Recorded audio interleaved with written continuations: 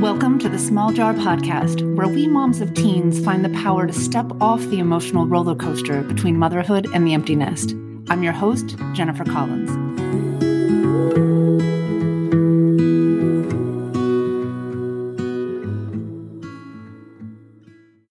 Episode number 65. Hello, my friends. So I am back from college move-in, and I am just blown away by the experience. In a 24-hour period, I think I experienced just about every emotion under the sun, multiple times, sometimes at the same time. I would feel love, then grief, excited, then anxious, helpful and unwanted, overwhelmed and bored, happy and lost, pride and panic. The word bittersweet doesn't actually begin to cover the landscape of my emotional experience, and it seems it's all exactly as it should be. Although I found myself feeling many uncomfortable emotions during the hectic, exhausting, and exciting day, I was also present to the reality that this experience is the privilege of motherhood. There was always going to be a time when I had to let my boys go.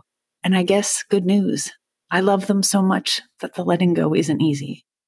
I want to also share that I absolutely know for myself that I would not have been able to be fully present through the highs and the lows, really comfortable with the discomfort of the day, without all of the work and support I've gotten over the years from my own coaches and the work I've done on my own self-coaching and everything I've learned about my own mindset work. Because this motherhood business is not for the faint of heart. This is emotional work, and we invest so much of our hearts and love and effort and everything we are into the endeavor of raising these beautiful human beings and then launching them into the world. So, of course, we have human emotions about all of it.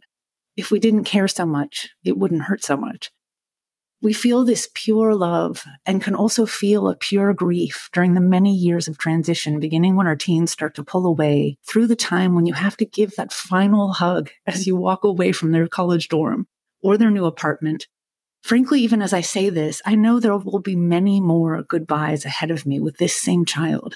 Every time he comes back home and then leaves, there are so many little and big goodbyes. But this one felt like a big one. It felt like that moment when you're about to go over the edge of the roller coaster. My stomach dropped for a breathless second. I looked at my husband, and I could even see it in his eyes. A little disbelief. Are we really walking away? Are we really leaving our son here? So even leading up to this moment, I've been doing a lot of work on my relationship with myself. And so I've learned from my own experience and see it so often with my clients as well, that on top of the love and the grief we experience through all of these transitions, in whatever ways these come up for us in our own families, that on top of the love and the excitement and the grief that we so naturally experience in these transitional moments, we have so many other feelings. And these feelings, particularly the painful ones, can almost feel like they're wrapped up in this overwhelming ball of emotion that frankly just leaves us feeling stuck and lost and uncertain about how to move forward. It's like the sadness and the grief become even more weighty because we're facing these other painful emotions that we don't know how to fix. I can't tell you how many times women have come to me saying, I feel like there's something wrong with me, that I'm not able to handle this better. And this among women who are mentally well and have been champions in their family, loving mothers. So if this mirrors your own experience, whether you already have a child in college or are getting ready for that journey, or frankly, if you have older children. Honestly, I've worked with women who are grandmothers. This is work for all of us. Because believe it or not, whether your challenge is finding purpose and joy and peace in the empty nest, or finding peace and connection while your child is still at home, this work is about your relationship with yourself. So we start there. In light of this, I thought it would be helpful to do a series of podcasts on the mindset traps that we can fall into as we move through this transition of raising our teens and the road to the empty nest. And I think it's important to recognize that these mindset traps are available to all of us at all stages of our lives. In fact, I was inspired to do this series in part because my son, my younger son, is actually really into mindset work already. In fact, I often joke with him that he's my life coach because he has just a beautiful ability to say the right thing that somehow shows me something I couldn't see for myself. So we were talking. I think he was driving himself to work with me still in the passenger seat. In New Jersey, you can't get your license until you're 17, which is a huge bummer for him, but actually kind of a gift for me. So my son is also into fitness and nutrition, and he has seen another podcast about these mindset hacks. And in fact, as I looked into it, I realized how universal these traps are. Now, what are mindset traps and why do they matter? Well, let me start by saying that our brains actually are incredibly powerful, efficient tools. And so these traps aren't actually an indication that there's something wrong with our minds, but rather that our minds are just doing what they're designed to do, which is to seek pleasure, avoid pain, and to be efficient. This tendency of our brain is referred to as the motivational triad.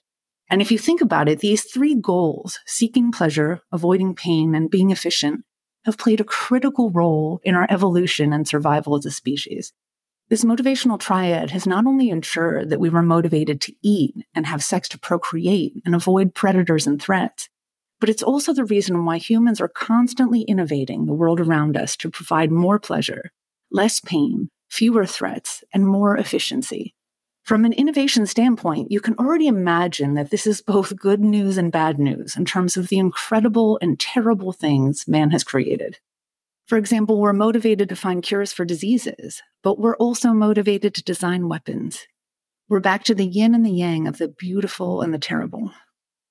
On a much smaller and intimate scale, the motivational triad can work within each of us to create both positive motivation and negative motivation. You can even think about it in the context of our mind trying to be efficient. In our lives, our brains are always trying to take shortcuts, and sometimes these shortcuts don't serve us. In fact, these shortcuts can lead to distorted perspectives about our lives. You know those tinted sunglasses that I often talk about, that each one of us look at the world through a pair of glasses with a tint based on our own values and perspective. But these mindset traps can also make our lens or perspective even more distorted. And so it's helpful to understand this tendency of our minds and remember that this is actually our brains working exactly how they're meant to work. It's just that we haven't learned how to supervise our brains. Over the next few months, I'm going to explore a number of the common mindset traps we can experience and how they apply to us moms during this transitional stage of our lives. From catastrophizing to validation seeking, each of these traps hold the potential to affect our emotional experience and the results we create in our lives. So today, I want to focus on the first mindset trap, confirmation bias. Now, this trap is a cognitive bias that refers to our brain's tendency to try to find what it's looking for. Said another way, our mind is constantly seeking, interpreting, and remembering information in a way that confirms its own pre-existing beliefs or hypotheses. So as we go about our day, we have a natural tendency to notice, remember, and give more weight to the information that lines up with what we already think is true. And we can actually then even overlook or downplay information that doesn't align with what we already believe. Now, on top of our mind's tendency to find what it's looking for to support what it already believes, our brains also tend to focus more on the negative. This is sometimes called negativity bias. And again, this negative focus has had an evolutionary benefit because it helped our ancestors survive. Because our brains are attuned to look for negative stimuli like threats or dangers. Then they're able to help us avoid these dangers and even plan how to protect us from those dangers in the future. In today's world, this negativity bias doesn't protect us from predators, but rather makes our brains focus on negative circumstances, thoughts, and emotions. Okay, think about how these two biases work together in our minds. Confirmation bias makes our brains look for information that supports what we already believe. Then negativity bias causes us to focus even more on the negative information that confirms whatever it is we fear or want to avoid. So as our brains constantly seek out negative information to support their own pre-existing view of the world, we're literally reinforcing our own beliefs by paying selective attention to those facts in the world that support those beliefs. Talk about an echo chamber in our own minds. Now, my friends, this is our minds working perfectly. Nothing has actually gone wrong here. Our brain is just seeking pleasure, avoiding pain, and trying to be as efficient as possible. But when we're not aware of our brain's tendency to do this and how it might be wreaking havoc on our emotional experience, this is where we run into trouble. Now, before I dive into some examples, I want to say that you get to believe whatever you want to believe about your life. Seriously, if you tell me that your teenager is lazy and disrespectful, I'm not going to argue with you. If you say your husband doesn't appreciate you and he's the reason your marriage has failed, I'm not here to tell you you're wrong. But mindset work is an invitation to understand what we create for ourselves in our lives when we don't take the time to understand our own biases and the distorted perspectives that we might have when we look at our lives. And again, this isn't about you being wrong. This is about you being intentional about what you believe. So let's go through some examples. One problem that women often come to me with is that they feel hurt or frustrated that their teen is pulling away from them. So one example that actually comes up quite a bit, and I'll be perfectly honest, I've seen it in my own home. Our teens sometimes take their meals into their room rather than eating with the family. Now, if your belief as a mom is that your teen is pulling away in ways that you don't want, this desire or this belief that you don't want them to pull away will naturally create some anxiety or frustration for you. Sometimes moms express this as an expectation, as in, my kids should be eating dinner with us and they refuse. So then the mom is more likely to feel a sense of frustration. Other times moms express that they feel hurt because their prevailing thought is the teen doesn't want to spend time with the family. So whether the mom is feeling frustrated or hurt, one of the ways confirmation bias can manifest itself here is that if we believe our teen is pulling away, and that one of the ways that they're doing this is to eat in their rooms, then we're going to be looking for that behavior. So for example, every time the teen eats in their room, it's one more fact that goes into the arsenal supporting the belief that the teen is pulling away. So each time this behavior is seen, once again, we think, there they go again. They're rejecting us or not supporting the family. So again, I want to reiterate, this isn't about disagreeing with you if you believe your child is pulling away. In fact, it could very well be that the reason our kids want to eat in their room is that they would rather eat there. I mean, that's the reality, right? Whether it's because of us or because of homework or because of whatever's going on with them right now. We can know that what they want to do is eat in their room and not eat with us when that's what they choose. So here's something interesting. Sometimes when this comes up in coaching, I ask my client to observe their teen throughout the following week. And I ask them to actually count the number of times their teen eats in their room and then count the number of times they eat with the family. Like literally keep track. What often happens is that my clients will report back that the teen actually ate with the family at least as much as they ate in their room, if not more times. So let's just say it's 50-50, 50% eating with the family, 50% eating in their room. What I want you to notice is that when we're viewing our teen through the lens of belief that they're pulling away and they shouldn't be, then our cognitive bias has us literally focusing on the times when they don't eat with us and discounting the times when they do. And ultimately, here's why this is a problem. The way we perceive the facts of our lives directly influences how we show up in our lives. So in this example, our perspective could be that our kids are doing something that we don't want them to do. And on top of that, we might make their actions mean something about us or about them. For example, we see our kids taking their food into their rooms and we interpret their actions as disrespectful or hurtful. If it happens once, maybe no big deal. But the more they do it, if our underlying thought is that this action is hurtful or disrespectful, then every time they do this thing again, the belief is even more solidified. We're confirming our own bias. And our bias, the thoughts we have about the situation, create feelings of hurt, anger, or rejection. And so from these feelings, we literally can show up in a way that rejects our child back. Think about it. Whatever parallel example you might have with your teen, something they've done that's frustrated you to no end, and each time they do it, the evidence mounts, confirming whatever poor behavior or personality defect you think they might have. And of course, let's add in the weight of the responsibility we feel to fix our kids, right? How do you show up when your actions are fueled by anger and hurt? Do you take the time to try to understand what might be prompting their behavior, to understand their perspective? Or do you react to your anger or hurt to get them to see your perspective? If whatever's coming to mind right now leaves you feeling regret or even a bit of shame, I'm right there with you. I'll share a personal example because, again, let me make this clear. I'm on this journey with you. I'm just as susceptible to these mindset traps as any of us.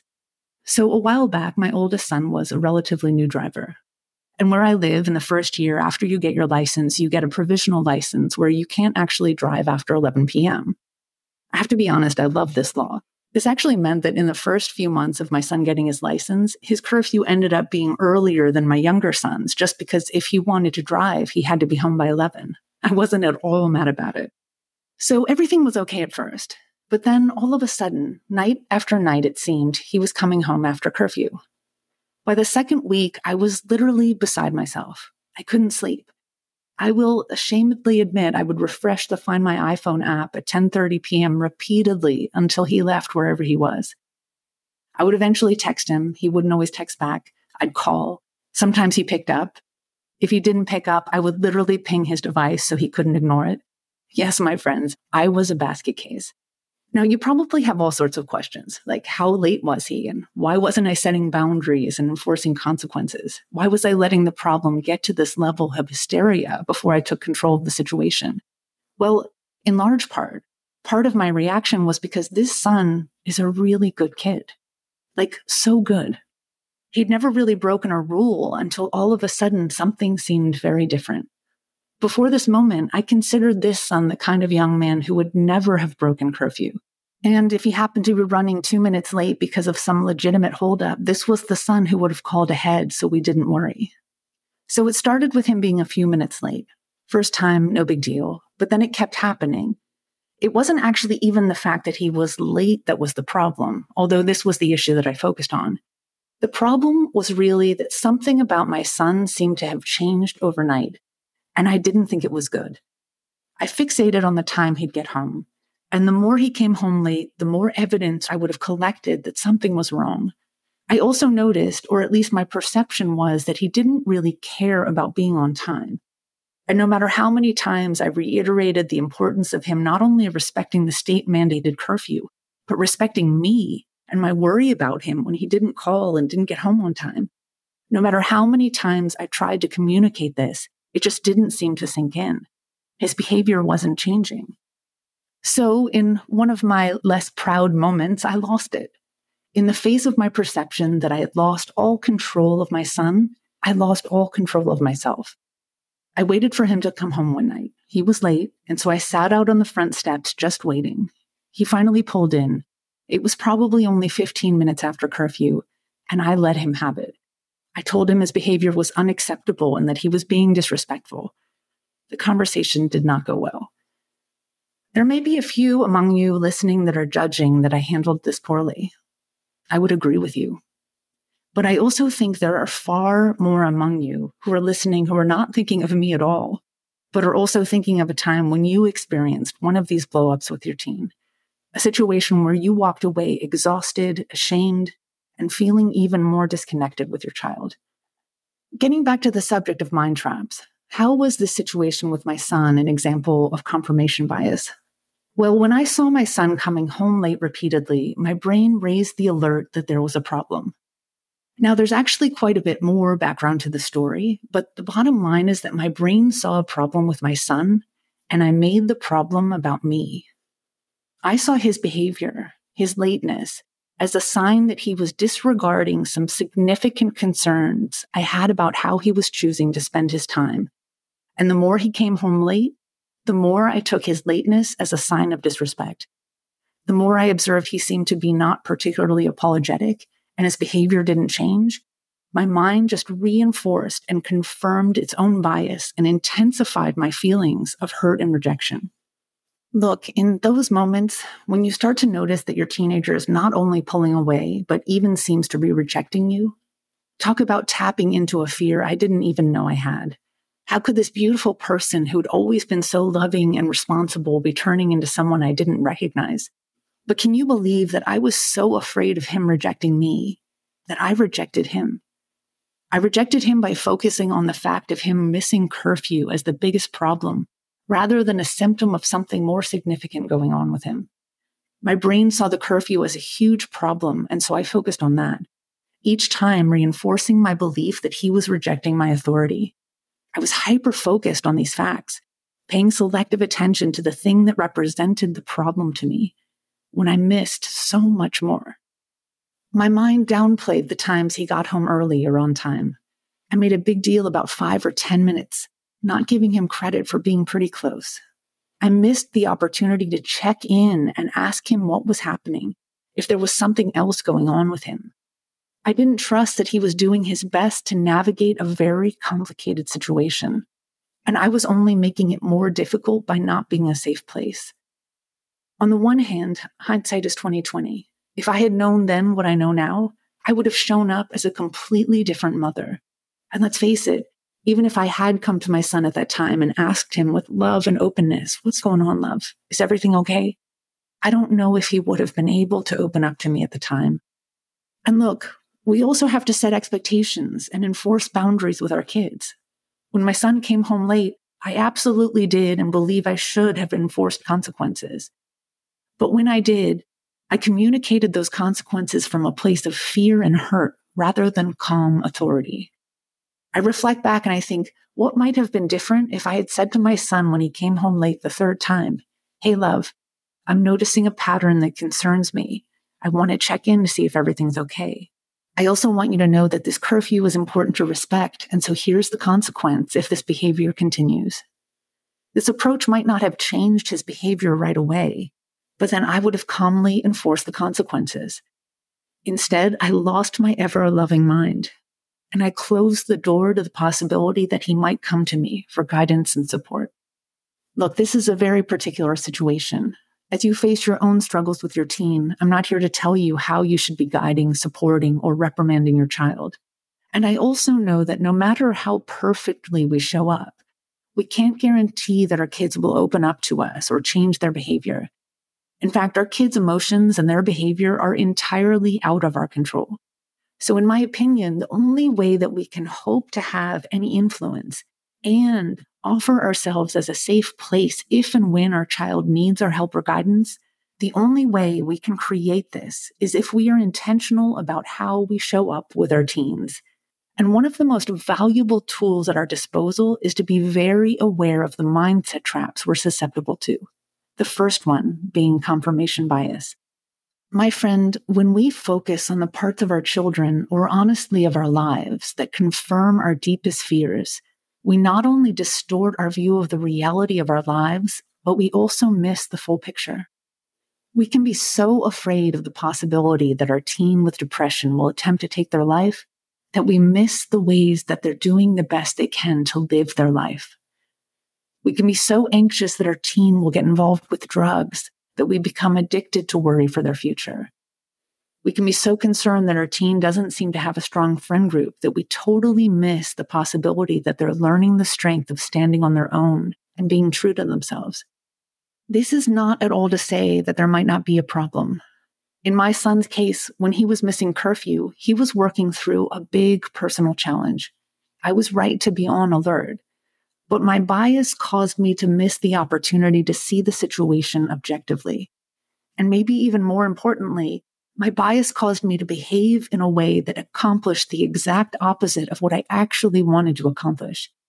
If my goal was to stay connected with my son, my behavior actually served to push him away. All of this is about awareness. As a mom, I'm not always going to get it right. In fact, as I took a hard and honest look at how I was showing up for my son, I learned some important lessons. And in the process, I think my son and I have taken a huge step in establishing an even stronger relationship. Our kids are going to mess up. We're going to mess up. This isn't about perfection or mom shaming or raising the perfect kids. As I like to remind myself, raising kids is my curriculum right now. And the pain I experience alerts me to opportunities to learn and grow. What is your pain with your child or in your life trying to teach you right now? Consider how your mind might be falling into the trap of confirming your own bias.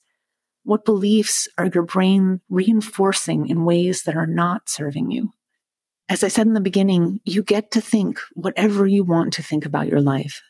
But are you perceiving your life intentionally? Until next time, friends. If you enjoyed this podcast, please leave a review and check out our coaching program, Mom 2.0, at www.thesmalljar.com. You have more power than you think, my friend.